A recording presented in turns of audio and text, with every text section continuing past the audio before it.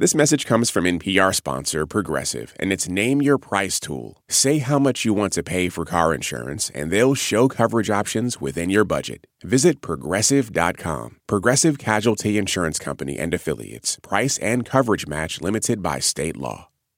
This is NPR's Life Kit, with tools to help you get it together. Imagine this. You're living it up in New York City, 6 months into the job of your dreams in late-night TV, and you get a call that changes everything. That's what happened to Jacqueline Revere in 2016.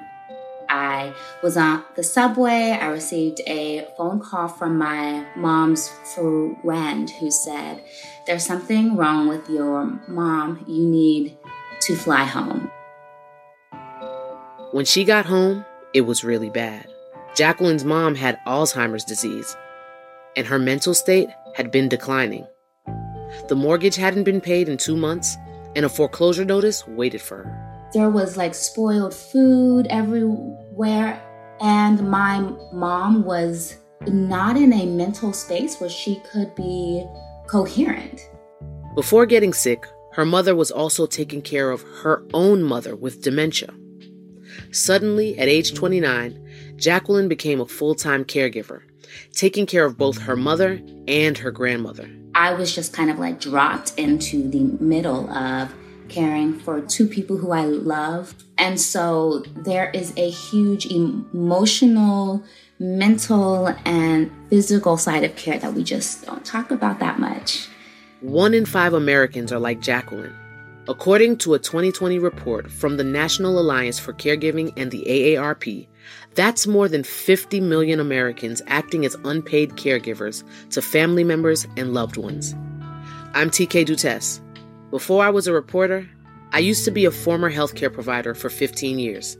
I worked alongside primary caregivers every day to ensure their loved ones, children, elderly, disabled, and chronically ill people had a great quality of life. My presence was a momentary respite for family members that were on duty in their own homes 24 hours a day. So, on this episode of Life Kit, how caregivers can care for themselves. I'll talk with 2 caregivers about what's worked for them, what they wish they'd done differently, how it changed them, and how we can support the caregivers in our lives.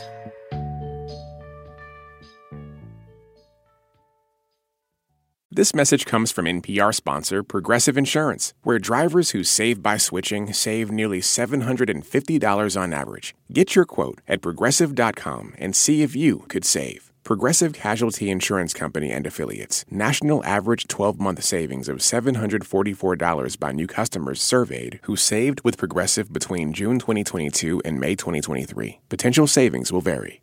Support for NPR and the following message come from our sponsor, Whole Foods Market. Host a celebratory brunch for less with 365 by Whole Foods Market, featuring wallet-happy finds like cold smoked Atlantic salmon, mini quiches, organic everything bagels, and more. Plus, visit the floral department and jazz up your table with a beautiful bouquet of big, bright, sourced-for-good flowers. When the brunch has to be perfect and delicious, go to your local Whole Foods Market.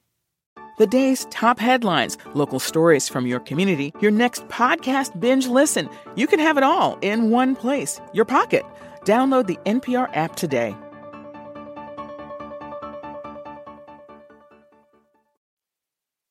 Becoming a caregiver is a big transition. You go from taking care of yourself, your immediate family, maybe some pets, to taking responsibility for the physical, emotional, and financial well-being of another. Often coming out of nowhere, shattering any plans you may have.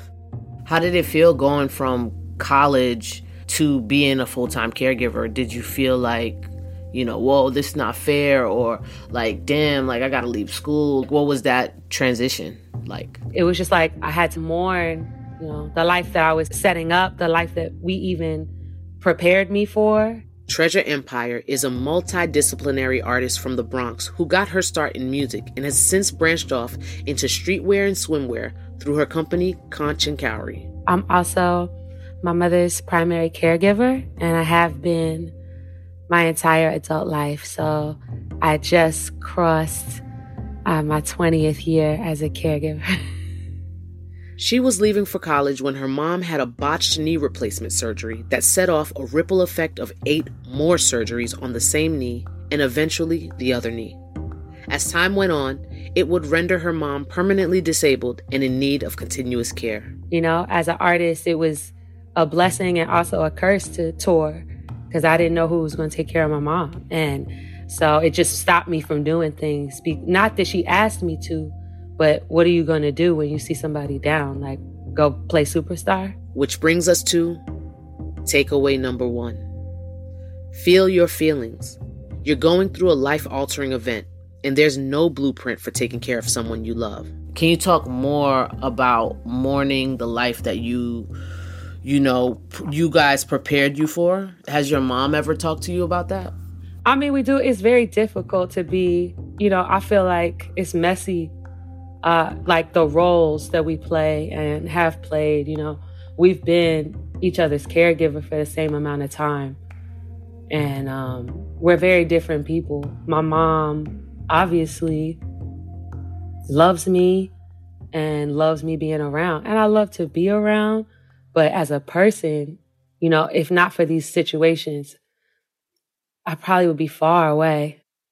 Caregiving changes your life in profound ways.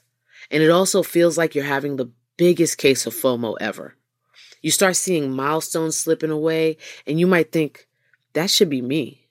For Jacqueline, who started taking care of her family at age 29, it was hard to see her peers posting about their promotions or engagements online. And it got to a point where I had to stop social media because it's seeing the highlights of people every day. Meanwhile, I'm here and I'm like, oh, my grandma's incontinent. How do I figure that out? Or she's, just calling me every name to exist. Yeah.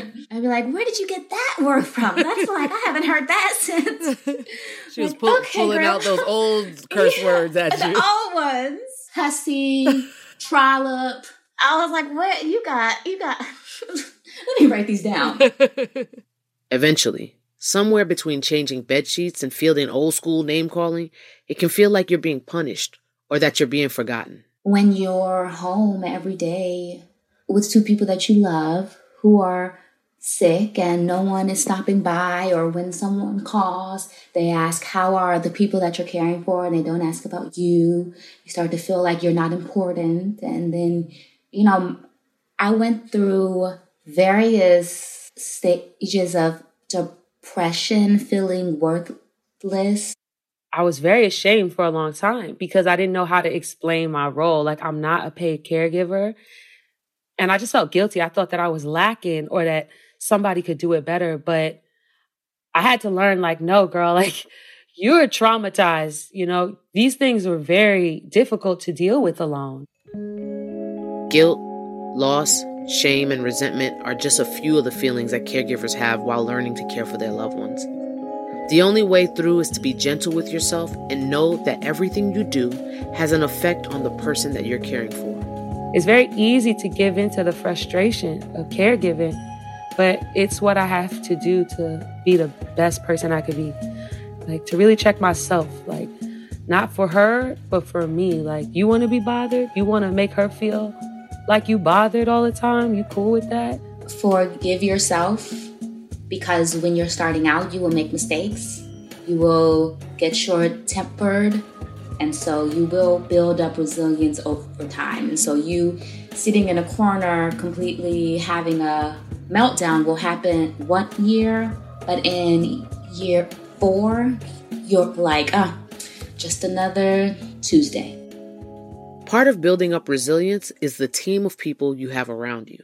For someone that's entering into this world, I would suggest that you install a care team for whoever you're taking care of, as well as a care team for you, whether it's your best friends or a therapist, some team of 2 to 3 people that you can depend on, and make sure you set schedules for your own life goals. That's takeaway number 2. Establish your own care team. Start by figuring out who's all a part of it. Everyone's not meant to bathe mom. everyone can't mentally put their head around it. Yeah. They're like, nah, not that, but I'll send you, right. $500, Exactly. Your care team can have specific jobs. Delegating those jobs can invite your community to help alleviate some of the pressure. Start small if you're nervous. Whether it's ordering someone to come and tidy up the house, having a meal sent, scheduling some time to just show up and just walk. Something that one of my friends would do is she would just stop by and she would say, hey, let's walk. And something like so simple would just like help me to clear my mind. Friendships and other relationships look very different for caregivers. Every second is accounted for, and not all of our friends are built to deal with complicated feelings and situations. Jacqueline experienced major shifts in her circles. There were people who I expected to show up who were like, this is too much, I can't. Every time we talk, you're like crying, and I don't really want to sit on the phone with you crying every day. And so, though I couldn't offer grace in that moment, I can totally see like how my dynamic as a friend had changed, and I couldn't show up for them the same way, and they couldn't show up at all. To be honest, while caring for my mom, most of the friends who I made were people who had already cared for someone or who were currently caring for someone. Yeah, it becomes a club, so to speak. Yeah. Sometimes our friends may not ask for help for many different reasons, but it doesn't mean it's not needed. Being proactive can mean the world to our caregiver friends. I guess in terms of relationships, I'm very thankful for everything that anybody could do for me because I don't expect it. And we are all we really do have. I don't know if that's the healthiest way to have to live, but it's definitely the American way. Takeaway number 3 has to do with the most American thing ever. Work, hustle, grind, and capitalism has us in a chokehold. Jobs should give as much as they take. Making your current workplace understand your challenges is important. Having the talk with your boss, trying to help them understand what it means to give care to someone. Like many work cultures understand caring for kids, but they don't really get what it is to care for a senior. When you're having the talk with your employer, consider asking about the possibility of other options like hours based on need, compressed work weeks, or hybrid work schedules. Look into your workplace's policies and state laws to see if you're eligible under ELECT, which is the Eligible Leave for Employee Caregiving Time Act, to use paid vacation time or sick days to care for loved ones. If not, see if unpaid leave is an option under the Federal Family and Medical Leave Act. Financial burden is a huge stressor for caregivers.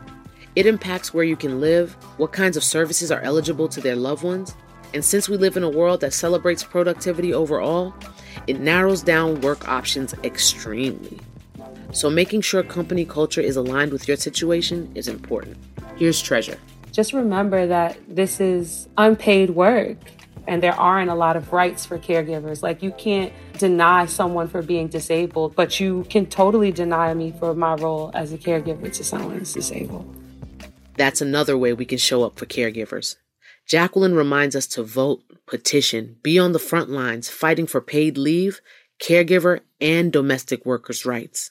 Learning about advocacy, learning movements that are happening to get family caregivers paid, the movements to have more social supports. Like this is kind of a field where we need to advocate for what we need in order to get it.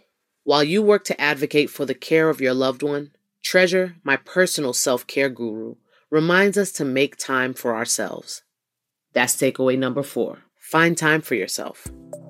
Whether it's just to help alleviate your stress, having hobbies, or working towards larger goals is important because Treasure told me that you have the right to be in need as well.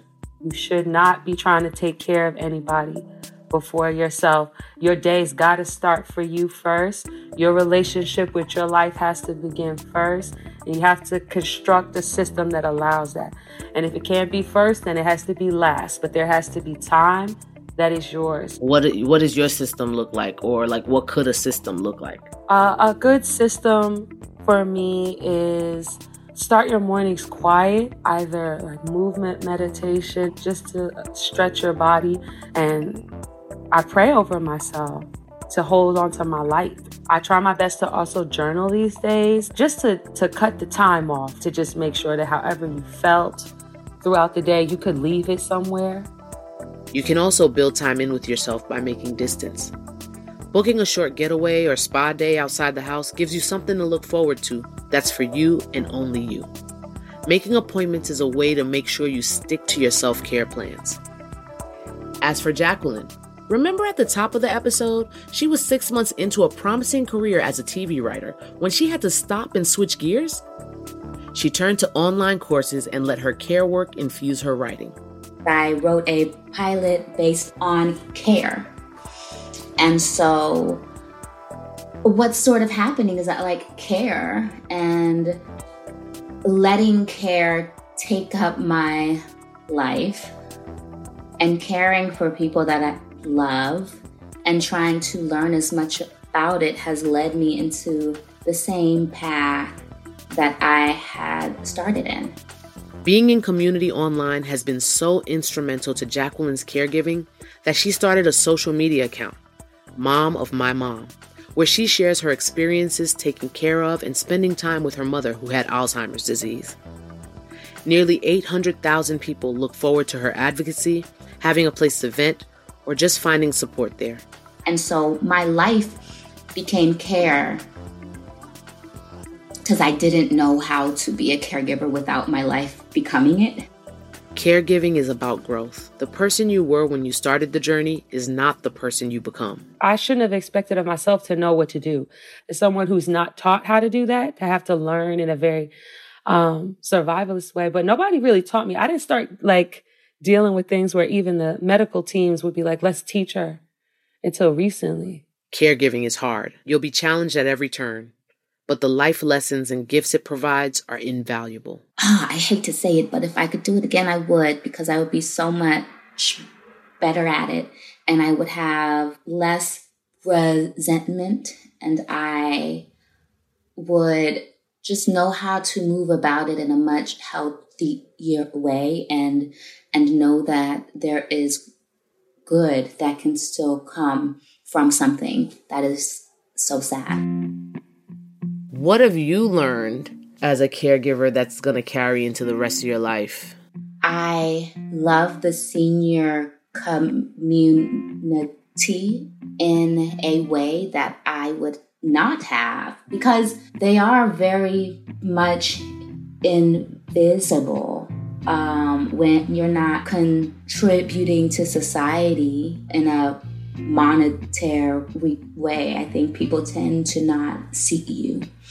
I can look past that now. I can look past the monetary value of a human, which I think is what's most important. Let's recap. Takeaway number 1, feel your feelings and process them. Know that you're trying your best and no one is perfect, so be gentle with yourself. How do you take care of yourself? How do you show up for yourself? Takeaway number 2, let people help you. Make sure you have support for your loved ones and yourself. Figure out all of the supports that you have. Let them know what they can do to help. Takeaway number 3, learn all the ways your job can support your role as a caregiver. Have frank discussions with your employer about how you can be best supported at work. Find out if your state laws or workplace policies offer paid or unpaid leave. Takeaway number 4, make time and space for yourself non-negotiable. I need the balance to be able to keep it going. Otherwise, I'm no good to either of us. Finally, a bonus takeaway. Make memories. I think what's most important is making moments. Making value of the time that you have. Really important.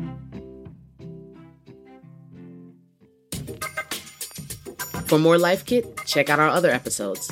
I hosted one all about resilience and another one on how to switch careers.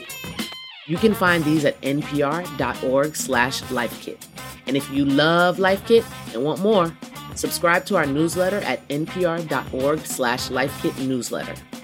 And now, a random tip from one of our listeners. My name's Claire Merritt, and my life hack is when you meet someone new, go into your contacts and write a little note. And if there's anything that you want to remember about this person, you know, they have a dog named Fred, or this is their coffee order, put all of that in there and makes you look really attentive. If you've got a good tip, leave us a voicemail at 202-216-9823 or email us a voice memo at lifekit@npr.org.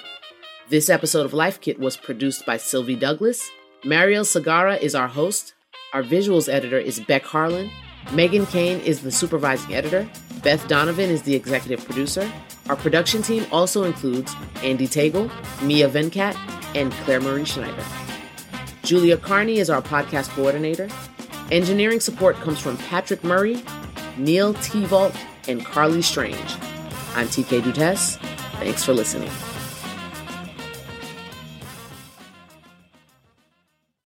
This message comes from NPR sponsor Charles Schwab with their original podcast, Choiceology.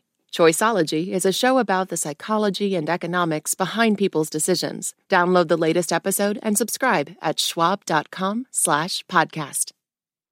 Support for NPR and the following message come from Sattva. Sattva luxury mattresses are every bit as elegant as the most expensive brands, but because they're sold online, they're about half the price. Visit SAATVA.com/NPR and save an additional $200.